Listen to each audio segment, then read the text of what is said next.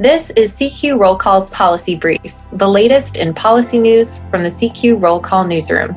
I'm Bridget Bowman.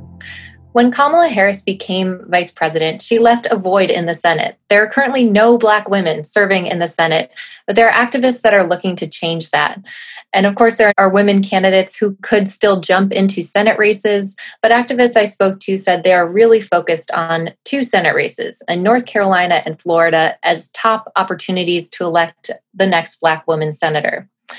In Florida, just last week, news broke that Democratic Congresswoman Val Demings is looking to take on Republican Senator Marco Rubio. And in North Carolina, there are two Black women who are running for the state's open Senate seat.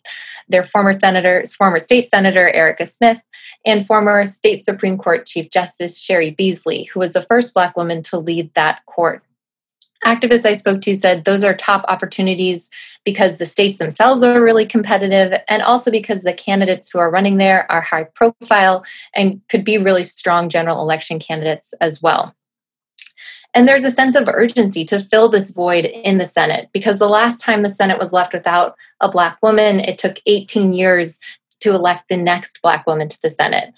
Linda Carr, who leads Higher Heights for America PAC, which supports Black women candidates, she told me what we're not doing is waiting another 20-something years to elect the next Black woman.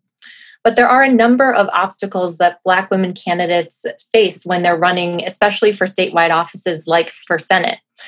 Those obstacles include fundraising, racism, sexism, and a lack of institutional support from national party organizations.